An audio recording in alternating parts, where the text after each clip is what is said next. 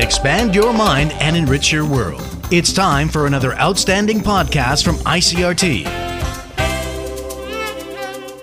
I'm Nancy Sun with the Easy News. The TAIEX opened up 35 points this morning from yesterday's close at 16,969 on turnover of 5.6 billion NT.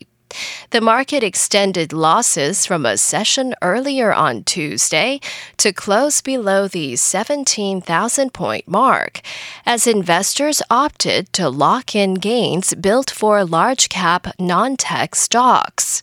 The bellwether electronics sector continued to trend lower, but its losses were limited, as Taiwan Semiconductor Manufacturing and United Microelectronics managed to buck the downturn to end in positive territory.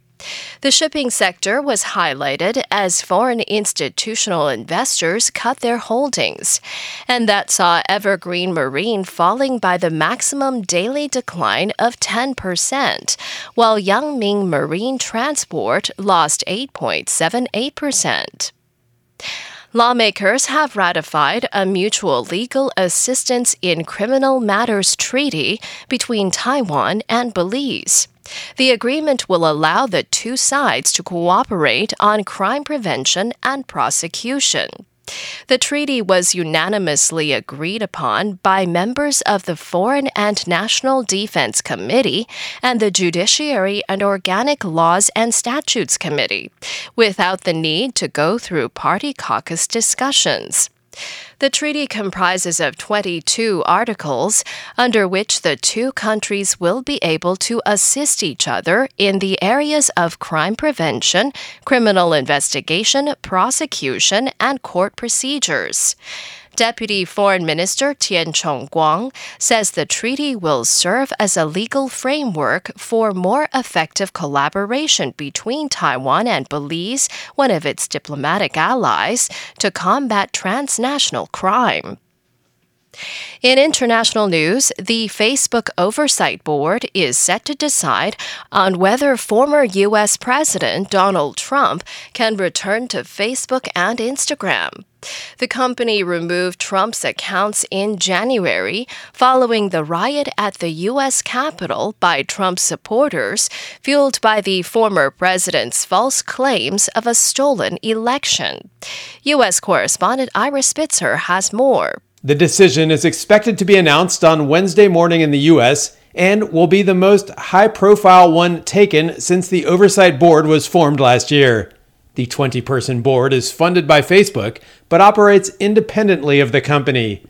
The decision to ban Trump from the platforms, while legal, has raised concerns about the right to free speech and who decides what speech is protected. Other social media networks, such as Twitter, also removed Trump's account following the Capitol attack in January. Ira Spitzer, San Francisco.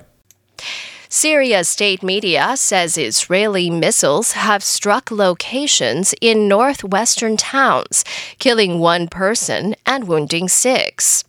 The report said a civilian plastic warehouse was among the locations struck. Today's strikes were the first Israeli attack on Syria since a missile fired by Damascus struck deep inside Israel 2 weeks ago. Syrian air defense units reportedly responded to the missile attacks, but no further details were provided. Israel has launched hundreds of airstrikes against Iran-linked military targets in Syria over the years, but rarely acknowledges or discusses such operations. And Eritrea's president has arrived in Khartoum for talks with Sudanese officials amid tensions over a long-time border dispute between Sudan and Ethiopia. President Isaias Afwerki landed at Khartoum's international airport and was received by General Abdel Fattah Burhan, head of Sudan's ruling Sovereign Council.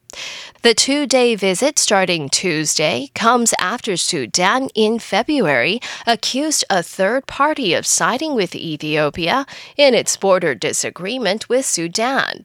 It was likely referring to Eritrea, which has deployed troops to the Tigray region to fight alongside Ethiopian federal forces in the conflict there.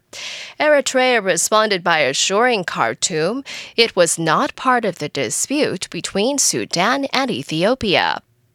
And that was the ICRT News. Check in again tomorrow for our simplified version of the news, uploaded every day in the afternoon. Enjoy the rest of your day. I'm Nancy Sun.